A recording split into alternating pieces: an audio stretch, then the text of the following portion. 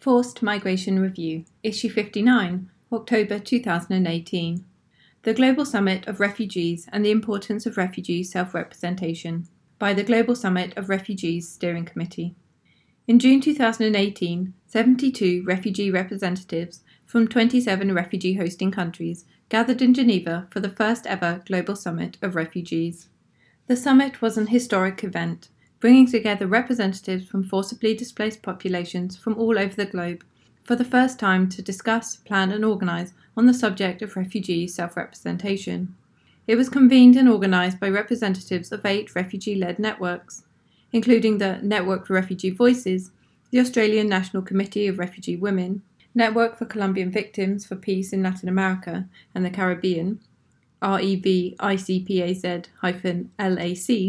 New Zealand National Refugee Association, Asia Pacific Refugee Rights Network, Refugee-Led Organisations Network, Uganda, and Syrian Youth Volunteers, Netherlands.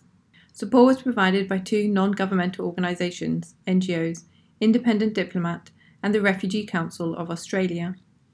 One of its thematic discussions focused on participation and agency, how refugees and other forcibly displaced people can participate meaningfully in and exert influence on decision-making processes that affect their lives at different levels, local, national, regional and global, and in different kinds of forums, for example, those led by governments, NGOs and communities. Despite recent calls for the increased involvement of refugees in both global processes and local initiatives, there is very little evidence that refugee and other forcibly displaced communities, particularly women's organisations, are better represented. And despite the international community's recognition of participatory policymaking, as detailed in the Grand Bargain and embodied in the Sustainable Development Goals mantra to leave no one behind, existing participatory practices fall short. Refugee participation is mostly welcomed as a way of implementing the agenda of larger institutions and governments, rather than as genuine strategic engagement that enables a response based on what people need and want, rather than what goods and services can be supplied.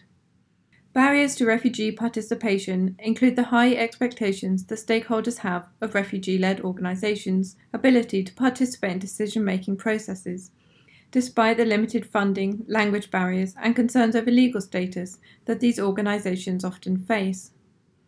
Ensuring diverse and representative refugee voices in global discussions is challenging when much of the dialogue takes place in Geneva or New York, where access is limited to those who are already in Europe or North America, or who have documents and the resources to travel. Refugees in detention centres, in protection contexts where the risks of speaking out are significant, who have had less opportunity to develop skills important to policy-making contexts, and where daily existence is a struggle, have less opportunity to participate. Discussions at the summit around participation and agency focus on questions including: what kind of participation are we speaking about? How can participation be more effective? What kind of organisational, structured process would be viable and successful?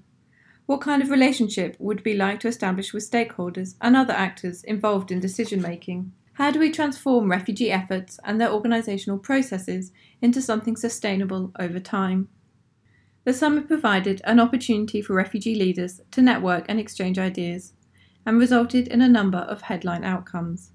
Bullet point. The refugee community organisations, initiatives and change makers from around the world will establish a representative network, an inclusive international platform for refugee participation and self-representation before the end of 2018. This global network will work towards the creation of an independent monitoring mechanism which will assess progress towards refugee participation and the fulfilment of rights. Bullet point. The refugee-led organisations and networks should be guaranteed the opportunity to participate at all levels, local, state, regional and international, to represent the concerns of affected populations in policy and decision-making forums related to forced displacement, in particular at the Global Refugee Forum of 2019 and its subsequent meetings, as well as in other decision-making bodies affecting their lives. Bullet point. That all actors involved in international protection should work actively towards meaningfully including and enabling refugee-led organisations and initiatives as equal partners in the pursuit of solutions to forced displacement. This includes considerations about sustainability through allocation of resources, ways to support leadership within refugee-led organisations, and networks, and to respond to requests for capacity building and analysing and addressing barriers to participation. Detailed recommendations are laid out in the Summit's Policy Discussion and Outcomes paper, Endnote 1.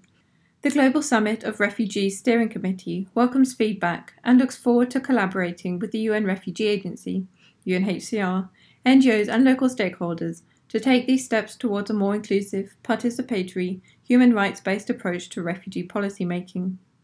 Regional meetings of the Global Summit of Refugees Network are scheduled to take place before the end of 2018. Mauricio Viloria and Diana Ortiz. Network for Colombian Victims for Peace in Latin America and the Caribbean, REV-ICPAZ-LAC. Najiba Wazifadost, Hazara Women of Australia, Australian National Committee on Refugee Women. Mohammed Badran, Network for Refugee Voices, Syrian Youth Volunteers, Netherlands. Global Summit for Refugees at gmail.com, www.networkforrefugeevoices.org. Endnote 1, www.networkforrefugeevoices.org/global-summit-of-refugees. FMR is an open access publication. You are free to download, copy, distribute, or link to this article, as long as it is for non-commercial purposes and the author and FMR are attributed. All articles published in FMR are licensed under a Creative Commons Attribution, Non-Commercial, No Derivatives license.